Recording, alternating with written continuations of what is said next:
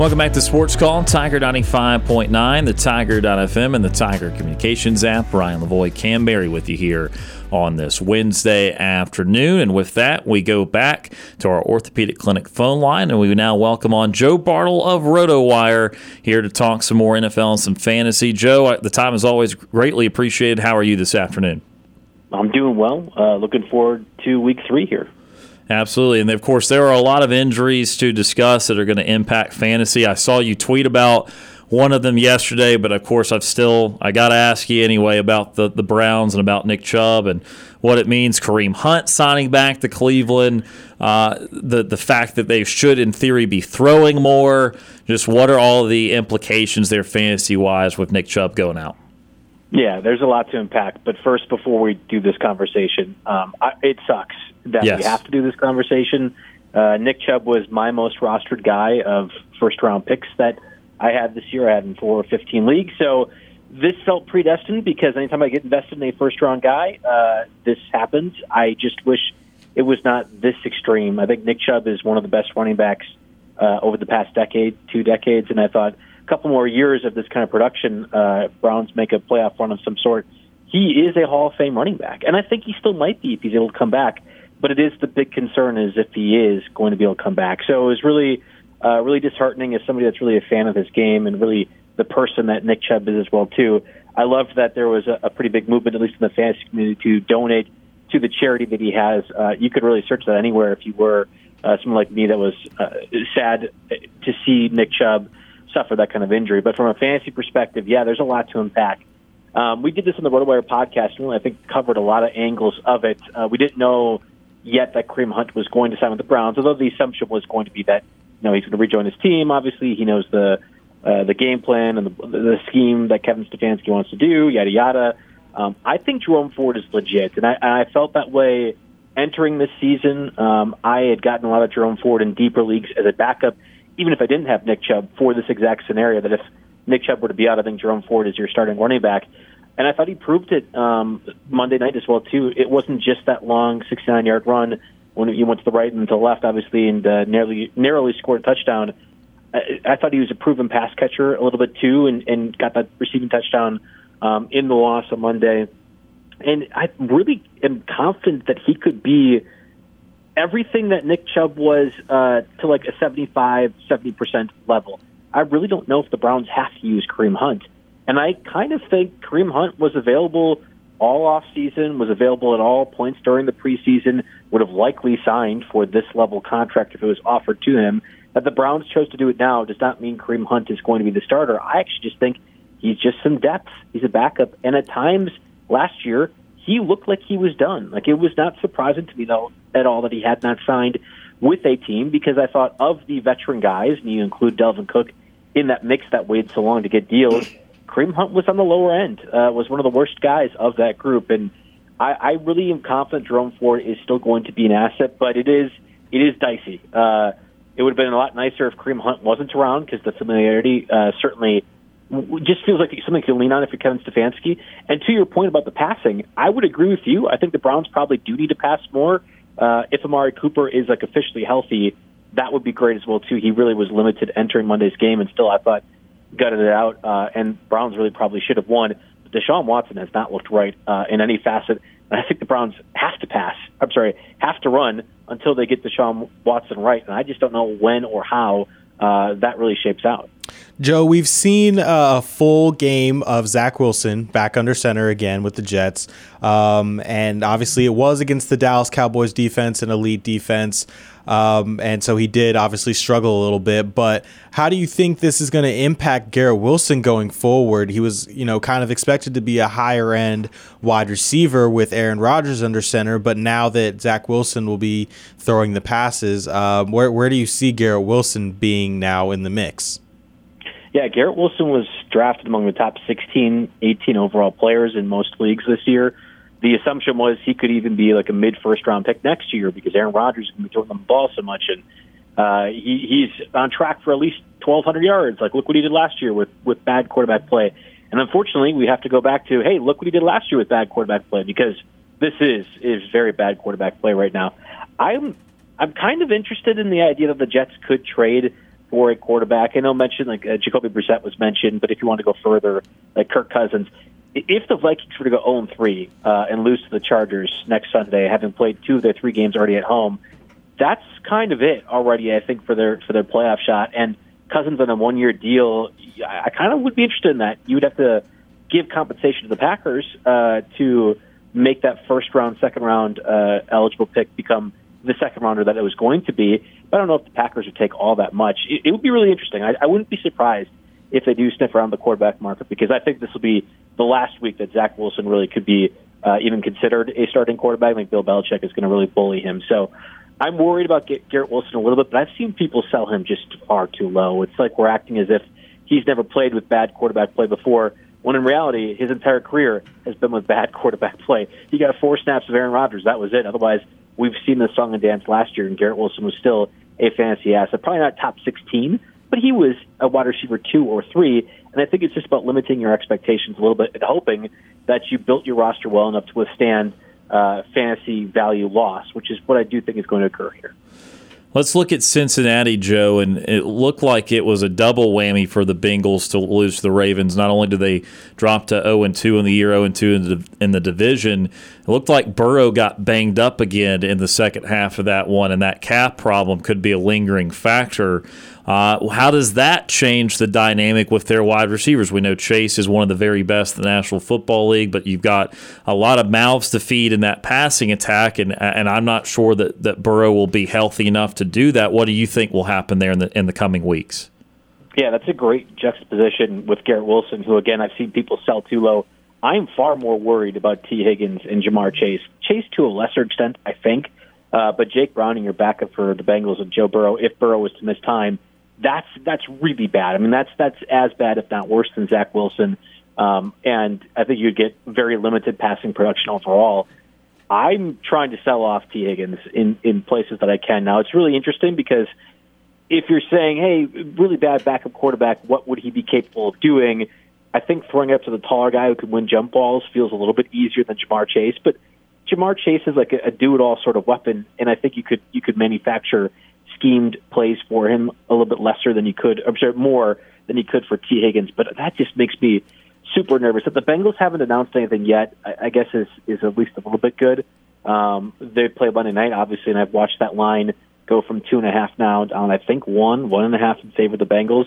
If you were to say Joe Burrow wasn't playing or if Vegas was sniffing out that he wasn't going to be eligible for that game, I think the Rams are favored by probably 3 points or more. So that it's not that drastic of a line swing. Says they don't know definitively yet, but I don't know. It really is a tough spot right now. I think if you're the Bengals, you need to win Monday night to have playoff aspirations, and I would assume you would try out Joe Burrow if he's even 75-80% healthy. But I understand too, with the calf part being a lingering issue that has happened for now 2 months essentially. You might just want to play it safe with a guy that you got locked down for a long, long time, and could be a really effective quarterback. I wish we had more details, but I am more nervous about the Higgins-Jamar Chase combo than I am Garrett Wilson at this point. Joe, the Broncos have started off 0-2 this season. They struggled against a Washington team that is, kind of trying to find themselves. But, in terms of fantasy, is there any player on the team that's really worth anything at this point? Or do you think there is anybody that maybe they could find their rhythm? Maybe Russell is going to find a rhythm or get Cortland Sutton, Jerry Jeudy at any point involved in the offense throughout the season? Yeah, I actually think the answer was the person we saw explode last week, which was Marvin Mims. And I say that because Marvin Mims is significantly cheaper than Cortland Sutton or even Jerry Jeudy was. Jerry Jeudy, after his injury late in preseason, was more like a 6th-round, 7th-round receiver if you were to do redraft leagues. But prior to that point, he was a 4th or 5th rounder. Cortland Sutton was in the 8th, 9th round range. Marvin Mims, 12th round and later kind of target, and someone that you could probably pick up on waivers pretty easily after he had a bit of a dud week 1. If Marvin Mims is a factor, then Russell Wilson by default is going to have to, because I think Jerry Jeudy and Cortland Sutton get enough. And if there's 3 players getting enough, then the quarterback certainly is doing his share. If you're to say Joe Burrow's gone and Aaron Rodgers is already out for the season, let's just say another quarterback gets thrown into the mix that's near the top 10 that gets injured. You had Anthony Richardson, have the concussion stuff, yada, yada. I mean, Russell Wilson probably is a low-end top 12 quarterback because I don't know. I mean, this is not Aziz Vararo, the defense coordinator from last year for the Broncos. He's now with the Panthers. It's a completely different defense, and I think they look completely different despite having the same kind of personnel. Like I went into this season operating as if, all right, Sean Payton's going to make this offense better. The defense was pitching lights out for 3 months of the season. They're going to do that again. It's clearly not the case. Patrick Surtain, I think already is one of the best covered corners in the league. He is what people think Sauce Gardner is, and yet Patrick Surtain can't do nearly enough to salvage what I think has been a defense that has a lot of talent, but is just not being effective. So if the defense thinks the offense isn't quite right, they're going to have to produce, keep trying to score points like we saw against the Commanders last week, and you get production just by default, even if you're trailing. So I like Marvin Mims because he's cheaper, and I think there's certainly a possibility that Jerry Jeudy or Cortland Sutton could get traded midseason, and then Marvin Mims becomes very easily a wide receiver 2 or flex start every week. One of the big injuries in the first week of the season was to J.K. Dobbins and Baltimore. And Joe, we've noticed that it seems like Baltimore going a little bit more pass-oriented, still running some of the read option stuff, still running some of that RPO, but Lamar maybe trying to transition away from running just so much. How does that affect his fantasy value and some of the other running backs, wide receivers, everything going on in Baltimore? Yeah, and the big key actually might be, at least for this week, that Justice Hill was a DMP on today's practice report. There are some signs that maybe he would be missing Sunday's contest as well, too. So it would be just Gus Edwards and then pieces, whether it be Melvin Gordon. They re-signed a veteran running back that my name is escaping me, but I don't think he's super relevant. Just an indication that Justice Hill might also be missing some time, too. Yeah, I mean, this is Todd Monken's offense now. I mean, that was part of the big sell for the Ravens, and if you were drafting Lamar Jackson and if you had confidence of Mark Andrews in the early third round that, hey, they are not going to pass. It's not going to be using Patrick Ricard, fullback / defensive tackle, 20 snaps. You're going to do actually relevant 2023 offense, which is great, and what should have been happening 5 years ago. But the Ravens were stupid, and Harbaugh was really dumb with his coordinators, like a lot of coordinators and head coaches seem to be in the NFL today. I'm excited, and I don't think that Odell Beckham's injury, he also was limited to practice or a DMP, Wednesday, changes too much for me. I think Lamar Jackson is one of the better quarterbacks and passers specifically in the NFL, and nobody really wants to talk about that. He's never been in a system that was going to allow him to showcase that consistently other than his MVP season. So, yeah, I'm really looking forward to this. Zay Flowers sure seems to be dynamic as well, too. I was completely out on him this year. I think it's something about the smaller receivers who are quick that I just can't get because I was never in on Deebo Samuel as well, and Deebo proved me wrong immediately. Feels like Zay Flowers is doing the same thing. I think Rashad Bateman's really talented too, so long as he stays healthy. So why shouldn't the Ravens pass the ball out? They got a lot of great weapons, and like you mentioned, they're missing a few running backs already. So I think the scheme finally is tailoring to Lamar Jackson being a passer, and he still has that rushing threat, which I think now makes that offense one of the better ones altogether in the league. Are you in or out on 2 Monday night games going on simultaneously? I am in if they're good games. I don't need to watch bad teams play other bad teams. Sorry, Kenny Pickett and Bryce Young. You guys stink. Get them off my screen. Why do I have to watch Kenny Pickett again this week? We 3 straight primetime games for late afternoon. He's awful. I'm done watching Kenny Pickett. Can we please move past that?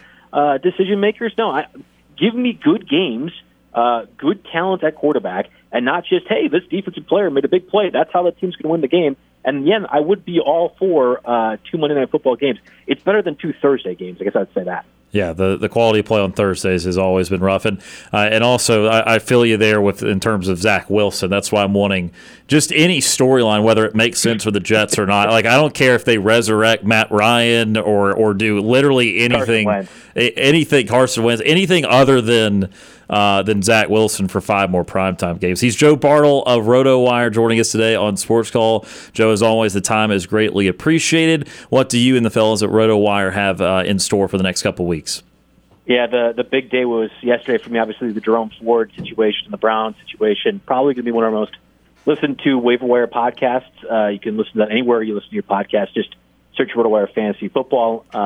We talked about everything, from fab budgets to waiver wire priority. What do you do with Kareem Hunt if you were to sign, stuff like that. So we got you covered on all angles. And then last night I posted my big betting sheet on Twitter. I go through every over-under, all the totals as well, talk about some best bets as well. I mean, that was trending pretty well on the social media platforms, at least earlier today. So if you're interested in the gambling part of things, or even just hate watching Daniel Jones and Kenny Pickett, I did rant about that in the article too. You can read about that. And yeah, we get more audio stuff to come, SiriusXM on Friday and Thursday, which would be great. I like doing those during the game. We talk about the fantasy angle, but also stuff of the game. So that's always fun. Lot on tap this week. He's Joe Bartel of RotoWire joining us today on Sports Call. Joe, again, as always, the time's very much appreciated. We hope that the primetime football is better this coming weekend, and we'll talk to you again next week. All right, sounds good. Thanks, guys. That is Joe Bartel of RotoWire again with us today on Sports Call. We're going to take another time out. Back with more on Auburn's first and Auburn's favorite sports talk show right after this.